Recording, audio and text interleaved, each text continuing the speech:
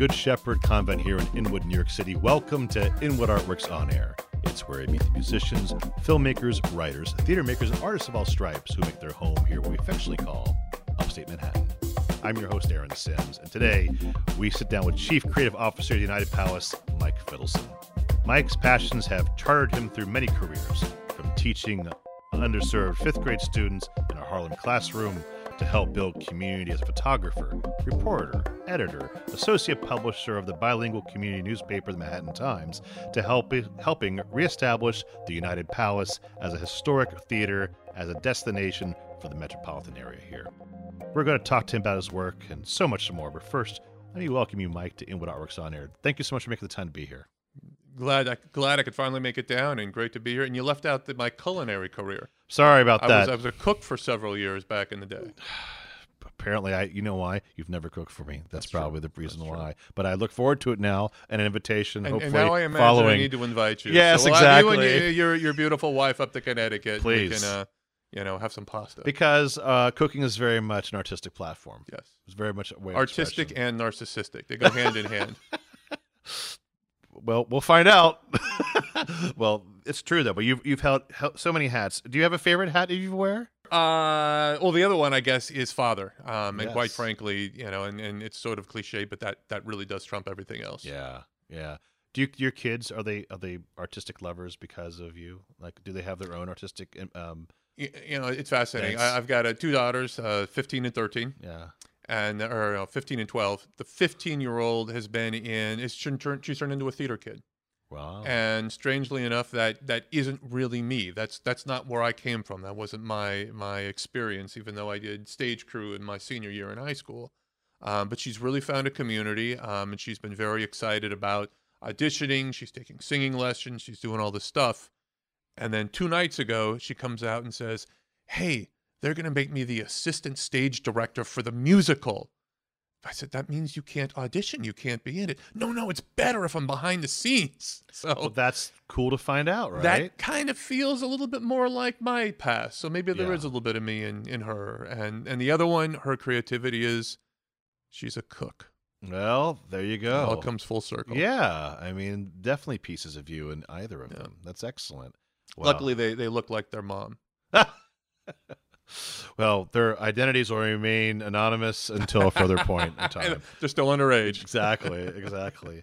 Well, last time I saw you, we celebrated you as the upstanding person of the year for Up Theater Company. So I wanted to also make sure we got that in there. How about that? Now I feel guilty. You I'm not upstanding wearing guy. the hat. Yeah, I should right. go down and get that. Sitting in my office, I wear the hat for these. Should have worn the hat. Well, now you can have people go on the interwebs and find you with pictures of that. And maybe give me for the B-roll for the show, give me a picture of that for the video version. Please remind me. Yeah. We'll put that in there, okay? Yeah. So congrats on that and being celebrated. So kind of making that little full circle comment to your daughters too, finding your people. How has this community you found your people in this community, right? Yeah, absolutely. That's very interesting. I moved here in '99. We had been living in Queens, and my then girlfriend, now wife, got into Columbia Med School. And we were in Queens, and she was coming up to this place called Washington Heights that at that point was not the Washington Heights we know. It wasn't a place that people talked about regularly like that. I figured if I ever wanted to see her again, stick with her, I needed to move closer than Queens, right? And so I decided to go down to Washington Heights, try my luck there, and I was knocking on doors in Haven Avenue, and met the super of 200 Haven Avenue, a guy named Rigo, who I believe is still there, and he showed me a place. I loved it, took it that day, and that's when I moved into Washington Heights. I had been a photographer. I still fancied myself a photographer at that point, and the only job I'd ever had that I loved was journalism back in my hometown of Oakland, California. So I was wandering the streets, and I found a newspaper called the Manhattan Times. And I sort of looked into it and said, hey, I don't know Spanish, but I could do this. Knocked on the door, 3 blocks from here. It was at 5000 Broadway at that point on, was at 212th Street on the basement. A lot of basements in my life at this point, evidently. Just look down. You'll find something. Knocked on the door there, and Luz Miranda answered the door, and I said, hey, I'm a photographer. And she said, great, go out and take some pictures. and that was it. Ever since, there you are. And Manhattan Time's still around, by the way.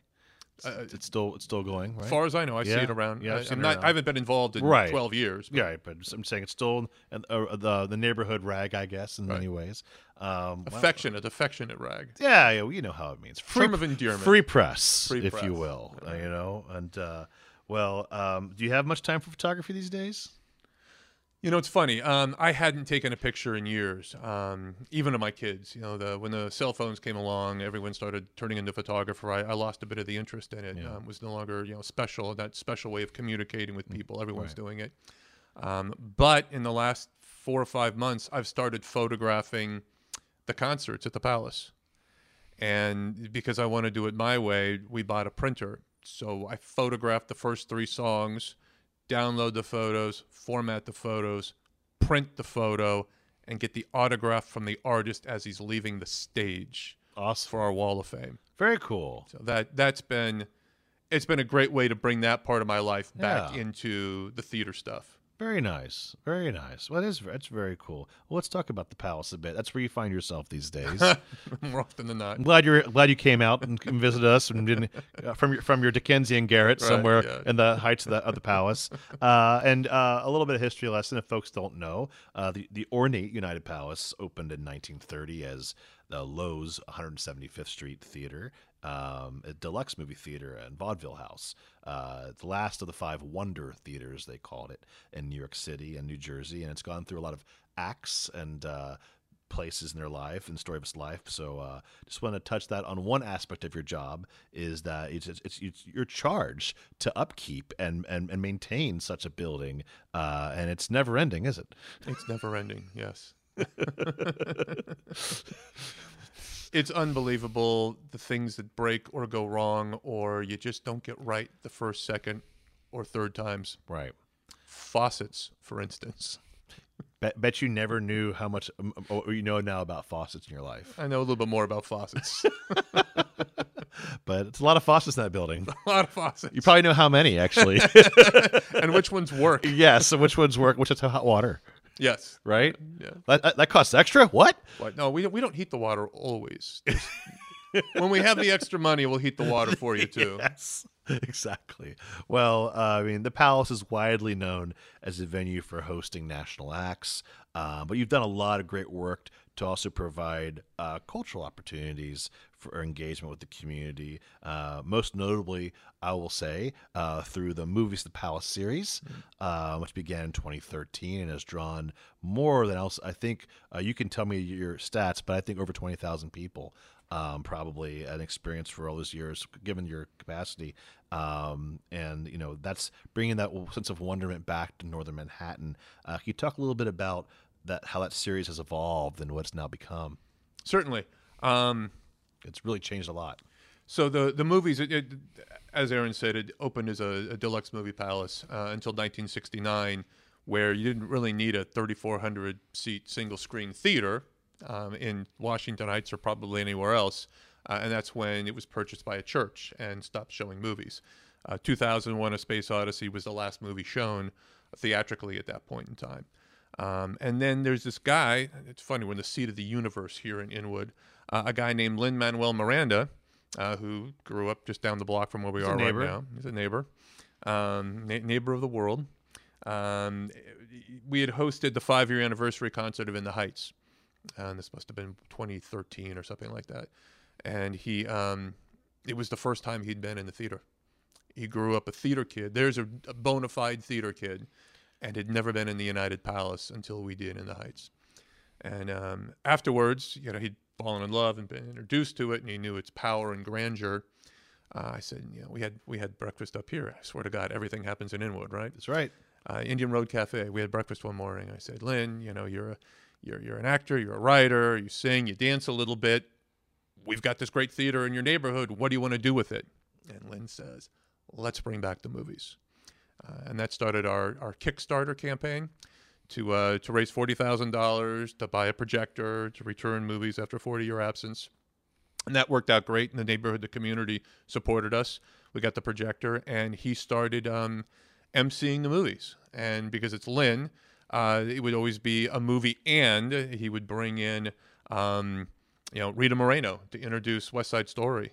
And we sort of picked up on the whole vaudeville theme and always had some sort of live component if it meant doing a fashion show before Rear Window or bringing in a bona fide group of Ghostbusters to bust Slimer before showing Ghostbusters. I mean, it was a lot of fun, but it was all, predicated on Lynn falling in love with the building and seeing the possibility for what we could do with movies. And I promise, once the actor strike is over, we will start showing movies again. Well, yeah, that's a little rough. I mean, you could still show movies technically because you licensed them, but you couldn't get the actors to come out to promote them. We technically could, but we've actually gone back and forth on this because we spent a lot of time talking about doing A Wonderful Life. Well, sure, you've done it many. It's been like your Christmas It's show. one of our cornerstones, right? But it just doesn't feel right. We want to wait until everything gets straightened out before we reintroduce that. I think it's only fair to the situation that everybody finds themselves in economically. Yeah, it's a rough time. It's a rough time being a card-carrying SAG member myself. I totally, we all support fair wages and just being fair at all. Just being fair. How about that? What a concept. Support. Well, I don't know, but yeah, let's just try that for starters. That sounds like a new T-shirt we need to brand. Let's just be fair. Let's just be fair. We start with fair. Yeah, let's just ellipses the end. I look forward. I've come to many, and including about the Wonderful Life, one of my favorites, and you have Donna Reed's daughter who Mary comes out. For many years she did it, and always a highlight, and I very much think it's a wonderful thing for our community. And so what's playing next? You'll find out when the strike's over, folks. and Mike puts together a great series. So looking forward to that. Are there any? So you have the Palace, and you have obviously lots of national acts come through, and you have this local film series too. And are there any programming ideas you've had that you've been kicking around that you'd like to see realized at the Palace that still in the crawl and like to get out there? Sure. There's the Once and Future program that we called the Crack-a-Lackin' Season of Classical Music. Okay. And we ran with that back in 2014 when we were first launching the Hip Hop Nutcracker. Right. And we which used you're a co-creator of. Co-creator of, right. And we used this season to string together a bunch of events that all used classical music in innovative ways and made it more accessible to local audiences and folks who had probably never picked up a French horn before. And we did a series of events leading up to the Hip Hop Nutcracker, and it worked great. And we sort of built this following. We were working with a bunch of El Sistema inspired orchestra programs. So we had the kids, we had the parents, we had the music. It was great. We're going to revive that for next year, 2024, starting with a performance of the Chevalier in January. I think it's January 21st. And this is a theatrical concert of this guy, Joseph Bologne's life, who was the first black composer, opera composer, who had one of those amazing history book lives where he worked with Mozart, and some people say he taught Mozart, how to play. Yeah. Taught Marie Antoinette how to fight with a sword. Wow. He was one of the first abolitionists in France, fought in the French Revolution, and kind of had one of those amazing lives that somehow falls through the crack. For whatever reason, the man was black. Maybe there wasn't. Maybe there was a specific reason why his life has fallen by the wayside. But we're working with Concert Theater Works and Music Before 1800 and the Harlem Chamber Players to reintroduce the band's story and bring it to the stage of the Palace, where I think the confluence of all these different things, plus some slamming music, will help re-energize that aspect of our programming that has kind of been dormant for the past few years. Awesome. We're looking forward to that. It's a great place, and the acoustics are wonderful. You're doing it in the actual lobby, or are you going to do it in the... this is on the stage. On the stage. Yeah, this is stage Excellent. performance. And that will be the front anchor, and there's a bunch of other... almost experiments that we want to do, where we're mashing up classical music with other genres and other storytelling forms to really raise some eyebrows and get some people in the door, and hopefully support some local artists, give them their careers the opportunity to grow, and maybe some kids who had never quite thought of the music before or felt the music before, give them the opportunity to see where it takes them. Awesome. Love it. I'm looking forward to it. And so keep your eyes peeled to United Palace's website for that, and or the social media. I'm sure they'll be heading out there towards you guys soon. Well, as one who presents forward-facing programming, you know how challenging it is to attract audiences and engage them to show up, particularly young people. And this, we'll call it, I want to beg myself to say post-COVID era, but we all know it's still going on. It'll be with us for a very long time. Do you have any advice for those out there who are trying to put on and present events, because you're old hat at it, and how they can attract audience? Like, what are tricks of the trade you can help? Because I feel like this podcast is somewhat educational in nature. It's a great question. And it's always about trying to reach people, right? It's a great question. I think that the key, the secret sauce would be collaboration. Pull together as many different organizations, like-minded and simpatico, to help produce something, because then you're expanding your audience is growing exponentially every time you bring in another partner who has their own following. I think that's certainly how we're approaching this classical music program right now. Either that, or just find somebody super famous and have them do a lot of programming with you. Jennifer Works Lopez, Lin-Manuel Miranda. I mean, you name it, you'll get the big names, and that doesn't hurt. Al Pacino was one. Al Pacino. I mean, but that's just the movie stuff. Like you're saying, just for the composers too. It's like, and for the music, it's all helpful in finding your people, right? Right. Your tribe. And I think that was, the theater has been there for 93 years, and it is shinier, prettier now than it was, 2 years ago, 5 years ago, 20 years ago, pick a number. But it's always been there, and it's always had this power and this wonder.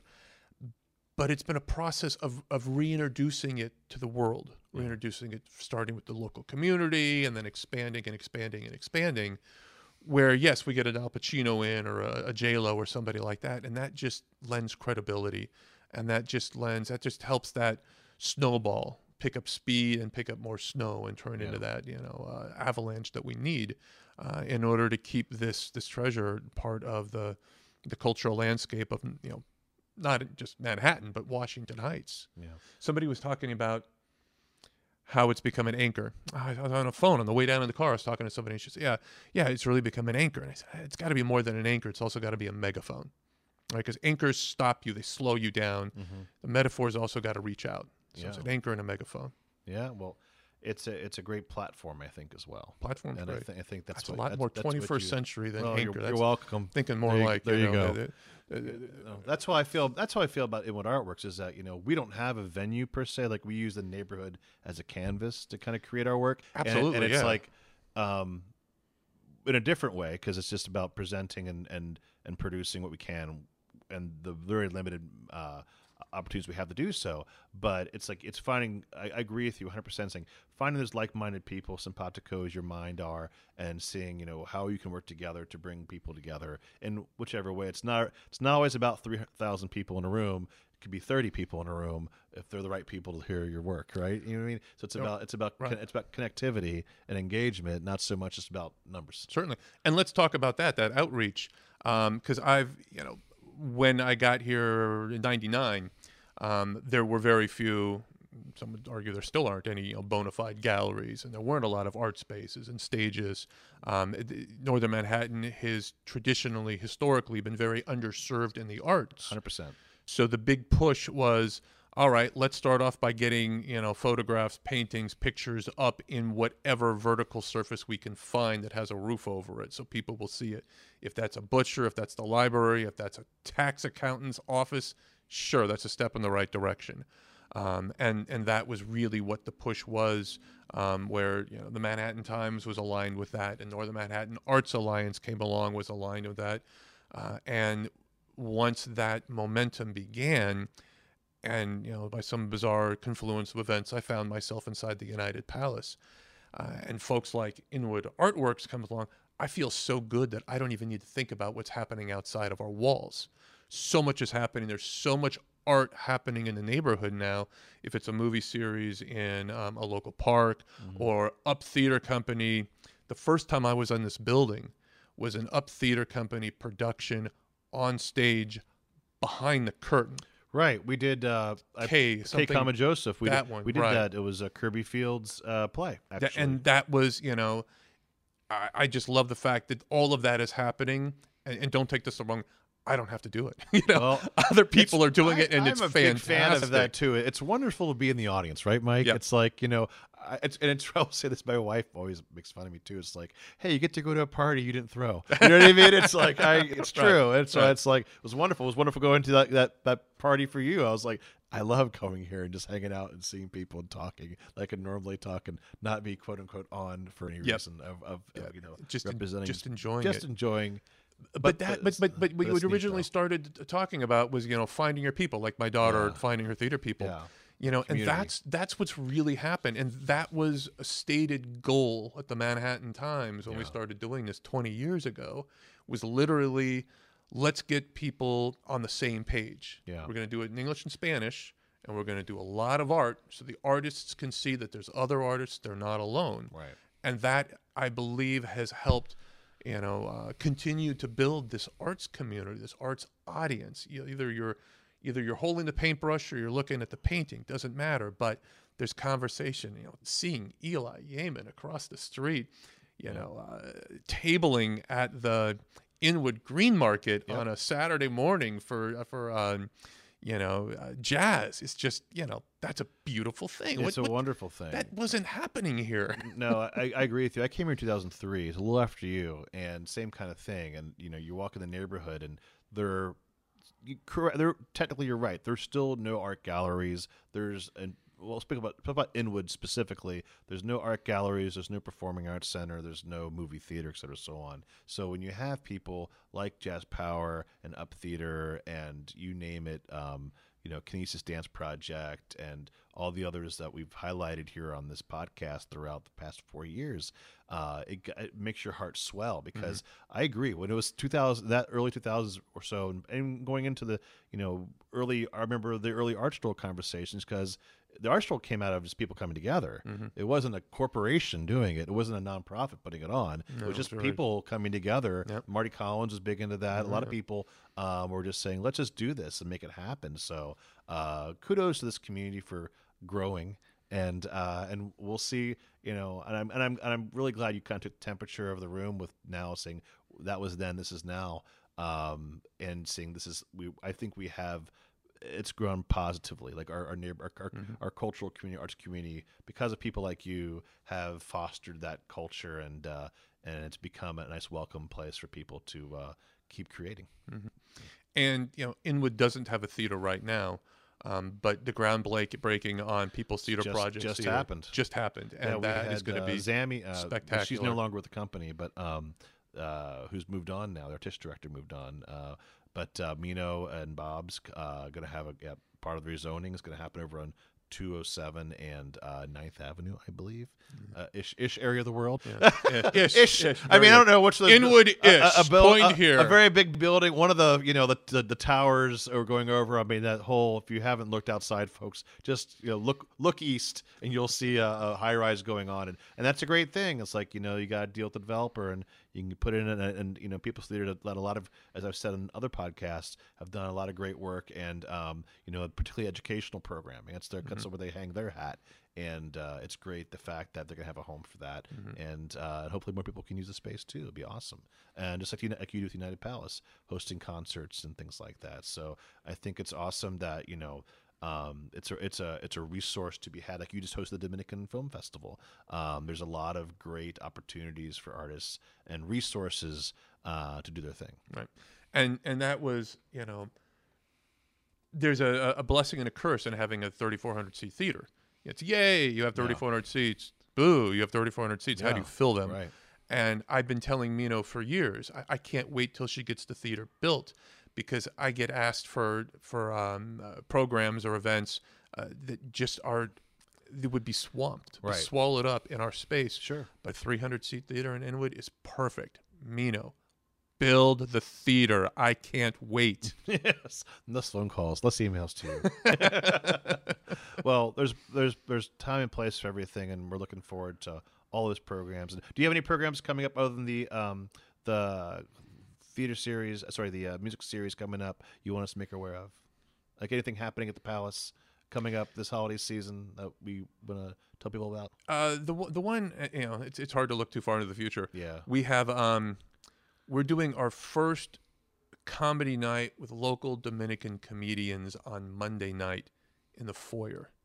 Okay. And on all Mondays, like a Monday kind of thing? Well, let's start with the first or one. Just do one. We're doing the first one. Just do one and see how it goes. No, I hear you loud and clear. Yeah. It's sold out. Great. We had sold out. It's in the foyer. It's going to be fun. And we're hoping that this becomes a platform for doing a lot more comedy of all varieties at the Palace. And it's one of the one of the holes in our programming lineup is comedy, and I'm hoping that this is the first step to filling that, because I think people uptown need to laugh.